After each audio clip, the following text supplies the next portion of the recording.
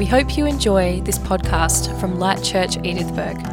To find out more about us, visit lightchurch.co. Before I start today, I just want to say thank you very much to Pastor Darren and Pastor Ben for allowing me to be here and to speak, and the honour that it is to be able to speak on a platform that has been created by these guys and previous pastors beforehand. So I think let's just give our leaders a bit of encouragement, give them the biggest blessing you can this morning. Clap harder for them than you did for me, please. Definitely do that.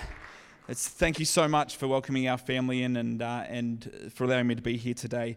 As Ben said, yes, we do look after the kids ministry up there, and because we have 3 kids of our own, and our youngest almost 2 and our oldest has just turned 5, that and kids ministry has made it so we can't really get down here as often as we would like, but we still keep you in our prayers. I love this congregation, I love this town, I love the church. And today we're going to speak in the Word, and it's going to be from Matthew 22. But before we do that, I thought I'd start off with a bit of an example. Who has ever sent a text message to someone? They've invited you to something, or there's something that you've had planned for ages, and you have to send a text message to say, "Sorry, I can't make it." Yeah, and you go, "Oh, sorry, I can't make it. I'm so sorry. We can reschedule. We can do this. We can, I'll make it up to you somehow." And you get a reply back, and it's okay. Full stop. What does that mean? If you're a man, it's probably you just said okay, full stop, and you're okay with the whole lot. If you're a woman, it could mean any of 100 different things. Who knows, you could sit there for a long time reading into it, and you could come up with 100 different ideas, and it's probably not the correct idea. And the way this links into today's message is we can read the Bible and we can read the same scripture many, many times, and sometimes we get a new idea, we get something fresh, but everyone has a different perspective, and there's all these different things, and often the same word can mean multiple things. That okay might just mean okay. That okay might mean I'm angry with you, I'm not going to talk to you until you apologise and you grovel to me. Or that okay might just be, hey, I was just about to get in the car and I'm running late. You don't know what it is, and so when we read the Word of God, there's this situational, right? We might be in a position where we might be feeling anxious or anxiety, and so we read the Word and we see within that a way that can meet our anxiety. It might be that we're dealing with our kids or something like that, and so we see it with a different perspective. I see the Word of God with a totally different perspective now that I have 3 kids than when I was just married, and then even when I was married compared to when I was single, compared to when I was a teenager in youth and getting up to all the things that youth do. The Bible shows us different things at different times, and today as we read Matthew 22 verse 1 to 14, I want to look from three sort of different lenses. The first lens we're going to look at is what it would have been like to be a Jew as you were sitting there, an Israelite as you were sitting there listening to the Bible verse, what you would have been thinking, how you would have been saying. Because it's easy now that we know what's happened with Jesus and we know how everything's happened. It's easy for us to look back and make the links, but they would have had to, in their mind, be going, how does this relate to anything that we know? Then there's the bigger picture, and that's how this scripture relates to the whole kingdom of God. And the third way I want to look at this is how it personally applies to each and every one of us. And so I'm going to read it through, we're going to pray, and then we're going to sort of look into it in more depth. So it's Matthew 22, 1 to 14, reading from the NLT. And Jesus has just finished telling all these different parables to these people. The verses directly before this actually say that the Pharisees realized that they were the evil people in the story. And so they started to think, how can we arrest Jesus? But they were afraid to do it in front of the people. So you got to understand, when Jesus starts to speak this story, he's got half of the congregation sitting there going, we want to arrest you. We want to get rid of you. And so it's not an easy story, and he tells it anyway. And it says this is the parable, and it's called the parable of the great feast. It says, the kingdom of heaven can be illustrated by the story of a king who prepared a great wedding feast for his son. When the banquet was ready, he sent his servants. Is there a buzz? Is that from me? Nope. Look at that. See, that's the Pharisees in the room right now. They're trying to stop the message. When the banquet was ready, he sent his servants to notify those who were invited. This wasn't the invitation. He notified them that it was happening, but they all refused to come. So he sent other servants to tell them, the feast has been prepared. The bulls and the fattened cattle have been killed. Everything is ready. Come to the banquet. But the guests he had invited ignored them and went their own way. One to his farm, another to his business. Others seized his messengers and insulted them and killed them. It's pretty rough. The king was furious, as he should have been, and he sent out his army to destroy the murderers and burn their town. He said to his servants, "The wedding feast is ready, and the guests I invited aren't worthy of the honor. Now go out to the street corners and invite everyone you see." So the servants brought in everyone they could find, good and bad alike, and the banquet hall was filled with guests. But when the king came in to meet the guest, he noticed a man who wasn't wearing the proper clothes for a wedding. And in the parable it says friend. And I like that we were talking earlier about he talked to Judas and said friend. And I might make a side note at the moment. Often in the Bible, when Jesus says friend, he actually says something afterwards that you wouldn't think a friend would say to someone. And a lot of people might write in the commentaries, "Oh, this is Jesus being sarcastic," or he's preparing them to hear something. But I just believe that even though Jesus had to address an issue in their heart, he still believed them friend. He still thought, "You're one of my kids, you're one of my friends, you're someone, I'm sorry I have to say this, but I have to say it." And so in this story, it says the king said, "Friend," he asked, "how is it that you are here without wedding clothes?" But the man had no reply. Then the king said to his aides, "Bind his hands and feet and throw him into the outer darkness, where there will be weeping and gnashing of teeth. For many are called, but few are chosen." It gets pretty hectic pretty quickly. And that's probably the first sign that this has a bigger picture than just a story about a banquet. God, I thank you for the word that's meant to be spoken. Lord, I thank you that it would pierce into our hearts, it would pierce into our souls, and it would create something that would inspire us and encourage us. And at the very least, it might give us a new method for how to view the Bible when we're reading, Lord. But I pray it goes more than that. I pray it goes deeper, and that there's a true conviction in our souls of moving forward and what we can do to continue to follow you in bigger and better ways. In Jesus' name, amen, amen, amen. Everyone now knows something about this story. Maybe it's the first time you've ever heard it and you've now read it, so you know something about this story. Some people may have studied it in depth for years and years and years, and you know more than I know about the story. There might be some of you, you've heard messages on this before. Everyone knows something, but for just a moment I want you to forget everything you know about it. And imagine that you're a Jew sitting in the temple. You've just sat there for a few hours while Jesus has spoken. You've just seen the Pharisees and the Sadducees get angry. There's no air conditioning. There's probably parts of the room where the smell is wafting in from the horses and maybe cattle that people might have brought to town, the donkeys. You're sitting there and Jesus is telling you this parable. Half the people in the room already don't agree. And he says the kingdom of heaven can be illustrated by the story of a king who prepared a great wedding feast for his son. As a Jewish person, you would know all the way from back in the days of Abraham, that weddings are a big deal in the Jewish culture. A wedding was like the closest thing you could get to like what they believed was the celebration of who Jesus was, or who God was, and who they thought the Messiah would be. A wedding was this joining of two people together to the point where they forsook their families and they started a new family. And it talks multiple times about it being corded together with God. It would be it wasn't just what we have a contract today, but it was a covenant. It was something you didn't break. It was something that if you broke, you would fear God for breaking it. And so a wedding was a big deal. And now you're talking about a king's wedding, or the son of a king's wedding. So how many times in a lifetime does the son of a king have a wedding? Maybe this happens 2 or 3 times if they have 2 or 3 sons. And so this is a big deal. As a Jewish person, you're thinking, this is a big wedding. This is like the feast of feasts. If they're going to do something, this is going to be the place to be. You don't want to miss out. You want to be on that invite list. You don't want to just be watching it from home on your TV set. You want to be there in the room eating the food. And so we move on in the story. And it says, when the banquet was ready, he sent his servants to notify those who were invited, but they all refused to come. You see, the banquet, at my wedding, we had, you turned up to the reception, and the food choice you had was, there was a plate with chicken and a few vegetables. There was a plate with steak and a few vegetables. And if you didn't like it, you'd swap over. And there was like a table that had some lollies and snacks on it, and that's what you got fed. And people told me, yeah, it was beautiful, it was amazing. That's not what this is. This is like, weddings would last for days. Wedding feasts could last for days. This was like food on the table. This was, if you go hungry after this, it's your own fault for not eating. This is like, you've got all the choice of everything. It's not like you had to eat Jatz crackers. You had meat, you had You had everything. You had grapes, you had wine, you had all the choice of everything. And I don't know about you, but I'll let you into a little secret. When I go to someone's party and they have food on the table, I don't fill myself up with the bread and the crackers. I go for the things that are a bit more expensive that I don't eat very often. If I see blueberries, I'm there eating the blueberries, right? If I see salami, it's like I'm getting that salami. I'm not picking up those few things. If I see macadamia nuts or something, it's like I'll take handfuls of those things because they're like gold, right? And so you're out there, you think about this feast, it's amazing. And as a Jew, you're thinking, why did these people refuse? Why are they not coming?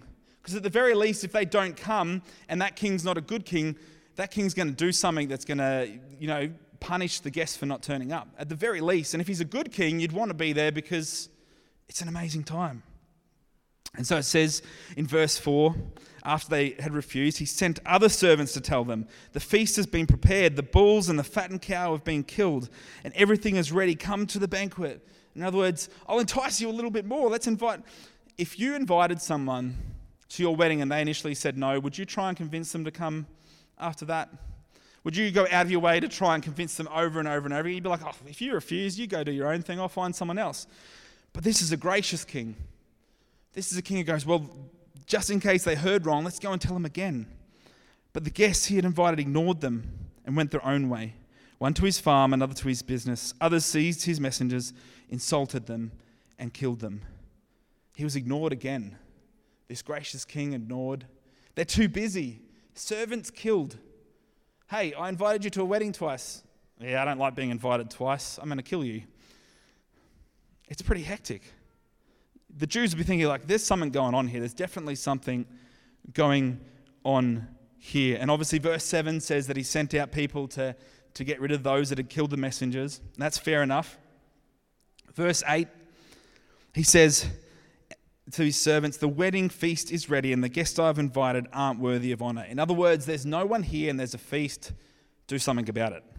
And so he says, go out into the street, all the corners, and invite everyone you see. And so the servants brought in everyone they could find, good and bad alike, and the banquet hall was filled with guests. So he brought in, there would have been people there in suits. There would have been people there that came on horses. There would have been people there that came on donkeys that were too small to be ridden. There would have been people there from Glenelg. There would have been people there from Elizabeth. There would have been people from Edithburgh. There would have been people from the other side of the peninsula, down Marion Bay Way. There would have been people of all different places, people wearing Crocs, people wearing suits. All the good and the bad together. And you think, this king is very gracious. And he walks in and he says, he came in to meet the guests. He noticed a man wasn't wearing the proper clothes for a wedding. And he said, friend, this is going to be good, Jesus. You said friend. Obviously he's going to say something about this guy. And it says, how is it that you are here without wedding clothes? And so this is where we've got to stop, because we think, maybe they couldn't afford the wedding clothes, or maybe they didn't get the memo, or maybe it was so rushed that they had to come straight from the street. But another thing about a Jewish wedding is a lot of people would travel for days and days to get there, and often they had no way of bringing the right attire with them. And so the host of the wedding, the host of the ceremony would often have spare clothes there to give to the guests. And so for this guy to have got in and not be wearing the wedding clothes, he would have first had to turn up and not have had a single thought about dressing properly. Then he would have had to, at the front door, deny probably several times this guy at the front door that's saying, no, put these clothes on because the king's not going to be happy. And he denies it over and over and over again. And the king asked, and the man had no reply. So then the king said to his aides, bind his hands and feet and throw him into the outer darkness, where there will be weeping and gnashing of teeth. For many are called, but few are chosen. And at this stage, they had heard, many people in the room would have heard previous parables where Jesus ends it with those that don't see the kingdom of God being kicked out with weeping, gnashing and teeth. And this is when the Jews would have said, okay, there's a seriousness about this.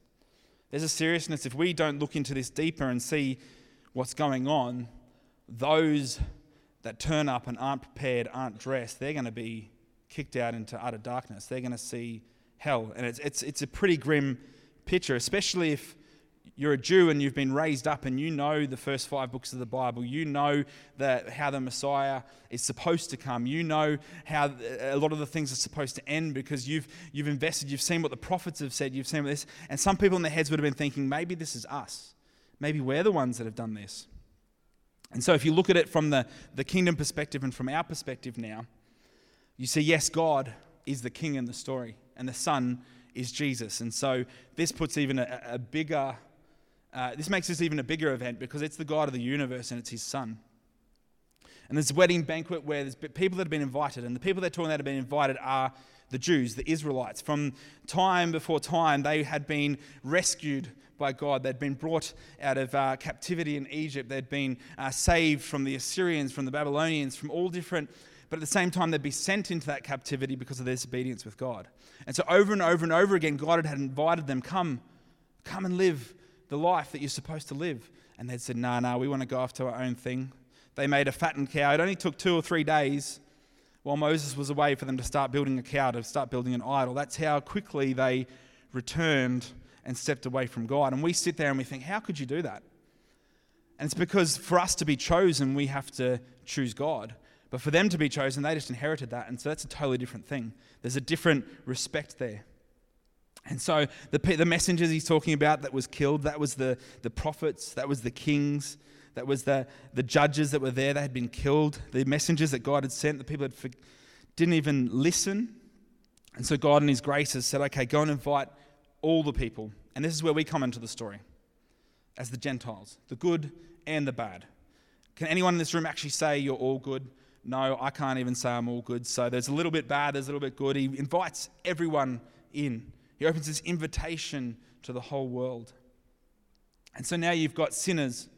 You've got people of all different backgrounds. You've got people who have lived what humans would call a good life, and people that have lived a bad life, and they're given the opportunity to feast at the king's table, the opportunity to be in God's presence. And then it goes one step further and it says there's a man there who isn't prepared. And some Bible scholars would go, okay, well, the clothes, like you look through the Bible, the clothes are talked about as clothes of righteousness. Well, at this stage, this guy, there's no evidence that this guy's actually met the king, and who knows that none of us are righteous without meeting the king. And so I believe when it talks about the wedding clothes, it's probably just talking about preparation, being prepared. And it's saying that this guy, with all his chances, was still not prepared for the kingdom of God, was still not prepared to walk in the front of the king. And he gives him another chance. He says, how is it that you're here without wedding clothes? I don't believe that was asked as like a judgmental thing. I think that was asked as like, give me some sort of excuse so that I can invite you into the kingdom of heaven. Give me some reason why you haven't accepted my clothing. You haven't prepared. Please give me some reason why. Because I think God would go that distance. He goes for the one. He keeps going and going and going. Many are called, but few are chosen. And so this is where we can look at it and we can say, obviously the kingdom of God, everyone is invited, and the kingdom of God is for everyone, but not everyone is for the kingdom of God. And so this is where it gets to the point where we can say, okay, how does this apply to us? How does it apply to me today? Obviously, if you're in this room and you've given your heart to Jesus, you are the chosen. You've chosen God, God's chosen you, you're blessed. It's this transaction that we don't deserve. None of us deserve it. But God says, hey, look, you take on my righteousness, all your sin, all your shame, all the days where you don't quite live up to standards, like Ben said before, all those days are wiped away because you've been chosen. But then as you're chosen, you're no longer just an attender of the feast. You're no longer just a tender of the banquet. You become the servant in the banquet. And so that's our responsibility to then go and invite everyone we see. And we saw a beautiful example of that, of people traveling halfway around the world, or not even halfway around the world, with $3,000 and being able to invite people in. People that might not know the kingdom of God, you know, the Great Commission says, go into all the world and spread the gospel. And we've got that beautiful example, that beautiful picture, and that becomes our mandate to do it. But you know this, and this is as much as an encouragement as it is sad, not every single person will hear, not every single person will listen, and most of them won't even come to God. But that doesn't stop us from continuing to invite. Because what about the person that we do invite that does come to God? The celebration in heaven because of one person. The parable of the farmer, Matthew 13, 3-8, it says, listen, a farmer went out to plant some seeds, and as he scattered them across his field, some seeds fell on a footpath, and the birds came and ate them. Other seeds fell on shallow soil with underlying rock. As you would know, if you go and try and sow a seed and you're a farmer on rock, it doesn't come up. Or if it does come up, it whittles away pretty quickly because there's no water. Other seeds fell amongst the thorn, and they actually grew, but they were choked out by the plants. And then there's the seeds that fell on the fertile soil, and they produced a crop that was 30, 60, or even 100 times what had been planted. That's what you want when you sow your seeds. Any farmers in the room? You want the 60, you want the 100. Preferably you want more than 100. And then Jesus, later on in this verse in 19, he says, and he explains this, he says, the seed that fell on the footpath represents those that hear the message about the kingdom and don't understand it. And then the evil one quickly comes in and snatches away the words that were planted in their heart. The seed on the rocky soil represents those that hear the message and immediately receive it with joy. But since they don't have deep roots, they don't last long.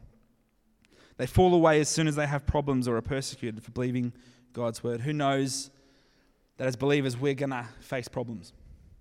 We're going to be persecuted. And more and more and more as the world moves further and further away from this period of time in the last several hundred years where the church has actually been high up in society, and now we're heading back down again. And we're going to be persecuted. But you know what Jesus said? He said, you're going to get more than what I got. And that's scary, isn't it? But there's comfort in this, because if we stick through, we end up being those that produce the 30, the 60, or even the 100-fold.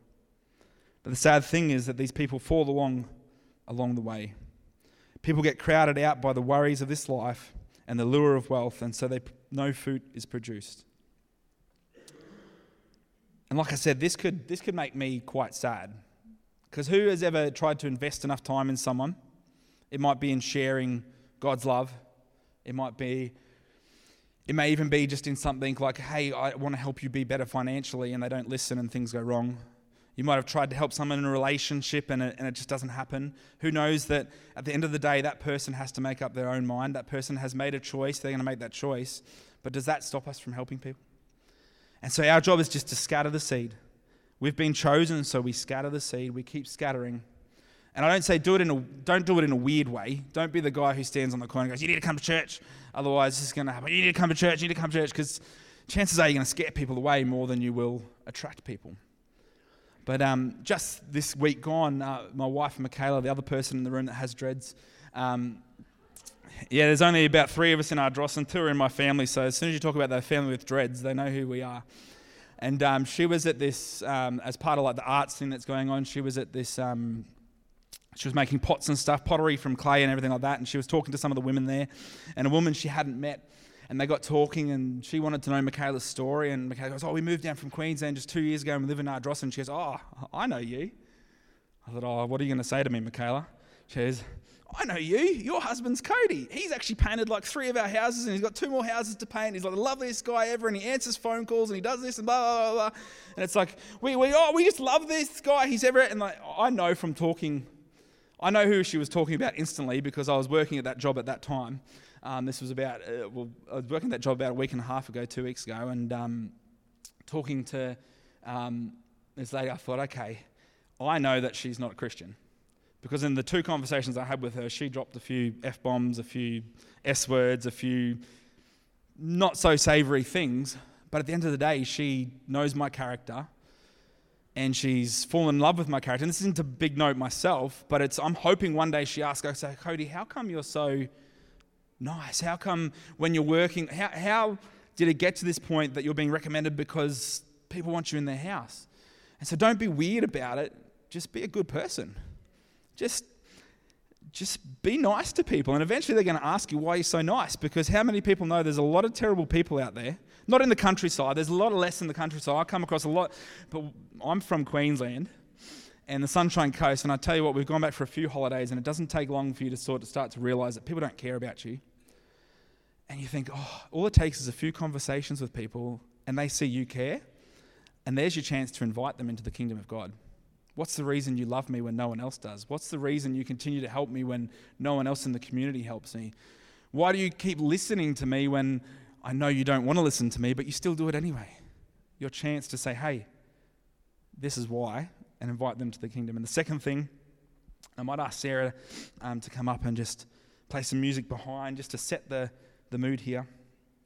Second thing is we must remain ready. We must stay prepared. We must keep our clothes on. Pun intended. We need to carefully make sure we stay clothed as we await, as we continue to serve. There's a Bible verse earlier in Matthew where they come to Jesus and it says, many will come to me and they will say, I prophesied in your name. I helped out the poor, I did this, I did that. And he will say, well, get away from me, I never knew you. And so that teaches me that you can be serving, you can be doing what you think is right for God, but you've actually put your clothes down.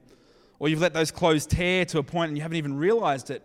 Maybe unintentionally, you've taken a few steps away from where God wanted you and you feel comfortable, so you take a few more steps away. I don't want to trip over, and it's hard to walk backwards when you don't have two proper legs. And you're walking away, and before you know it, you're like, how did I get back here? And all of us experience this in life, right? I've experienced it in life. I had a time several years ago where I woke up one day and I thought, am I even going to heaven?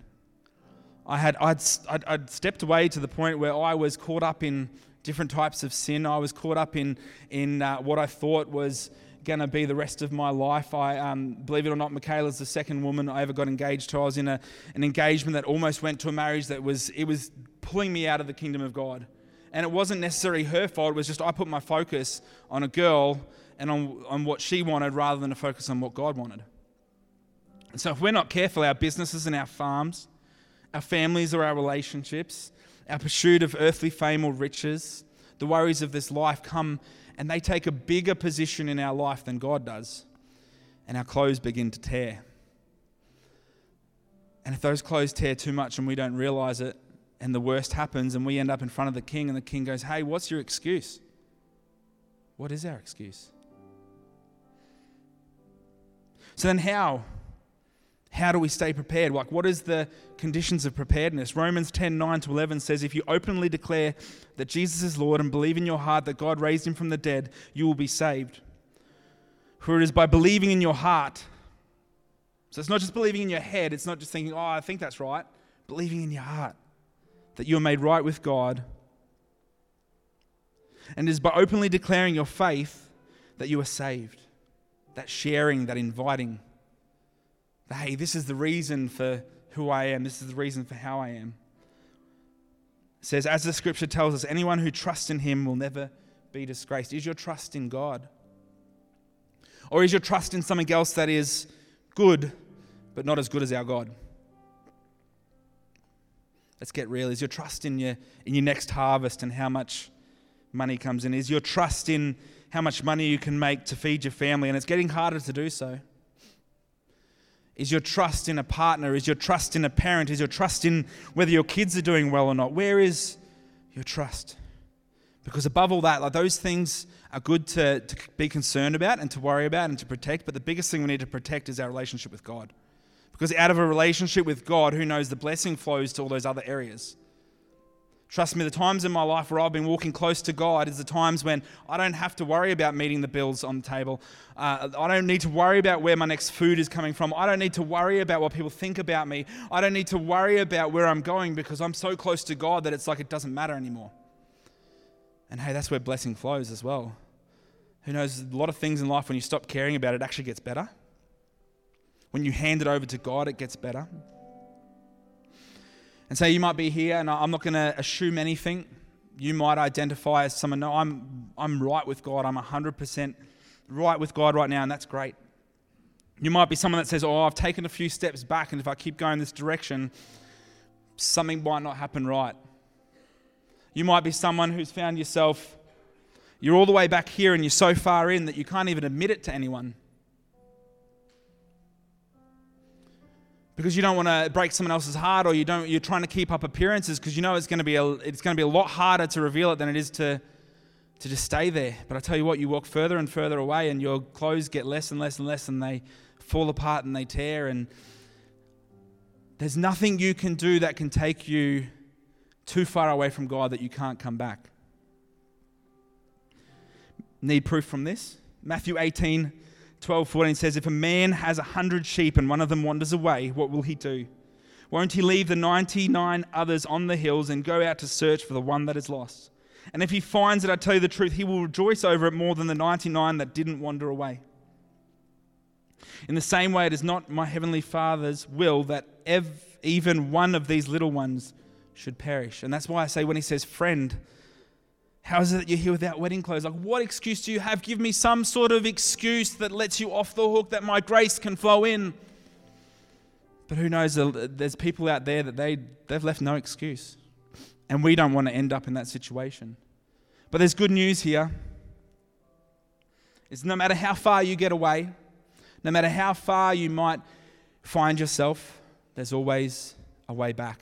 And I go to a story called the prodigal of the lost son, and this is the last verse we're going to read. And then after this, I'm going to pray for a few different groups of people in here.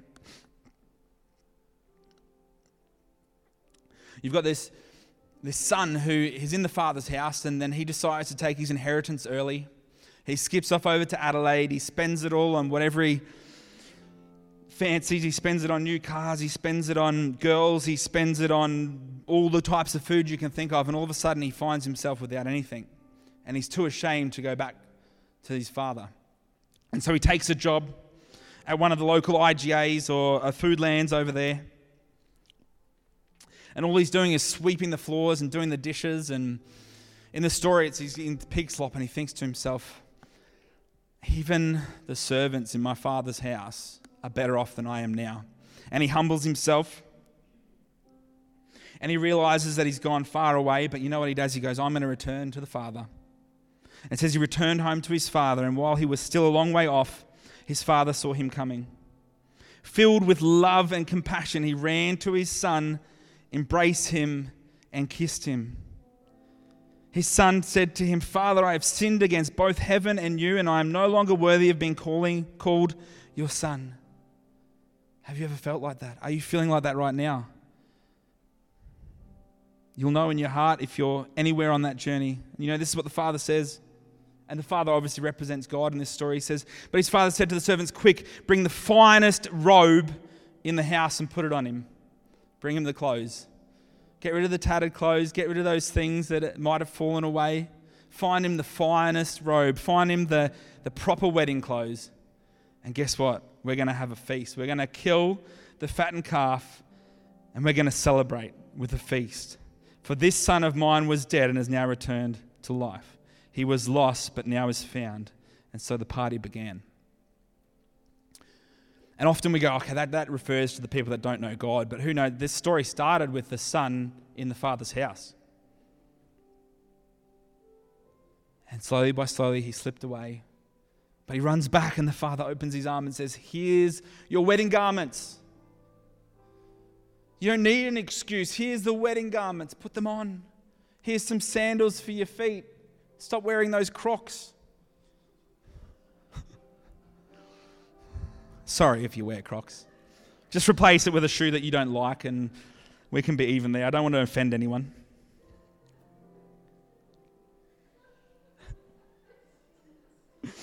That wasn't in my notes. Don't want it to throw this moment off.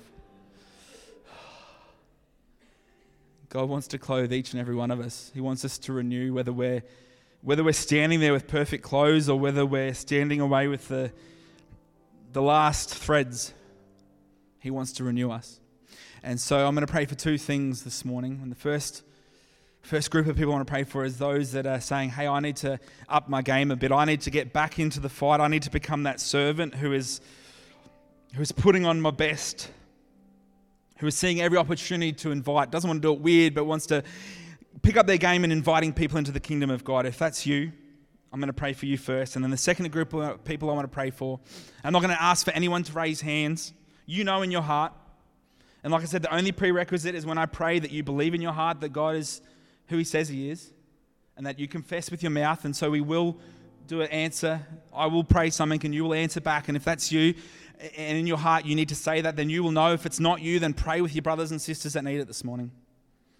And so the first prayer, and I want all eyes closed. Let's focus. God, I thank you so much right now for those that say, hey, I need to step up in my game of bringing all people into the kingdom of God. Maybe I've become slack, but God, I just want you to give me wisdom. When we ask of wisdom, you give it to us, Lord. I want you to give me ideas. You know, all creativity flows from you, God, so we ask you for ideas. We ask you for a fresh anointing. May those people that maybe look at us and don't understand, maybe they start to ask questions. May we become those workers in the field. We know the field is ripe for harvest. You told us that, Jesus. Send us into the lives of people. Take us across the paths. If it's a family member, Lord, don't let us give up on that. Just like my auntie prayed for my dad for 30 years, and then the answer was when I got saved in a completely unrelated situation, and then he came to God. May there be stories like that flowing everywhere, Lord. May there be a renewed, ignited passion for inviting the good and the bad into your banquet feast, so that we would feast together in the kingdom of heaven, side by side. And that second prayer, if you're that person who's like, I need to run back to the Father, I need to get those garments, I need to restore my relationship with God, I want you to believe this in your heart and confess it with your mouth. And we're going to all say it together so that no one feels out of place. But repeat after me. Dear God, I return to you. I confess my sin. I turn my heart to who you are. I believe that you are Lord, and that you were risen from the dead, that you sent your Son to atone for my sin, and I accept the garments that I may be found in your kingdom. In Jesus' name, amen. Amen, amen, amen. Can we just give a round of applause to anyone who may have made that decision? It might have been a first-time decision. It may have been the 100th time. Like I said, there was a point in my life where I had to come and say, hey, I'm far away from God. And you know, the first thing I did was I didn't admit necessarily what I'd done wrong to people, but I made sure that I got around the right people. And so I was in a place where I wasn't serving in my church. You know what I made sure to do? I turned up for prayer. I got on a few teams because I knew if I'm on a few teams, at least people are speaking life to me. They're not speaking death like a lot of the world wants to speak. So if that is you, be sensible about it, but just find ways of finding yourself accountable.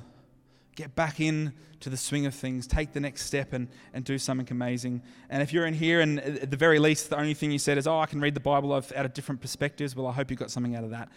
Thank you very much for this morning, and make sure you hang around, have a coffee, get to know some people, because who knows if you're that person that might strike up with a friendship with one of these people that needed it today. Thank you guys so much for listening, and we'll see you next time.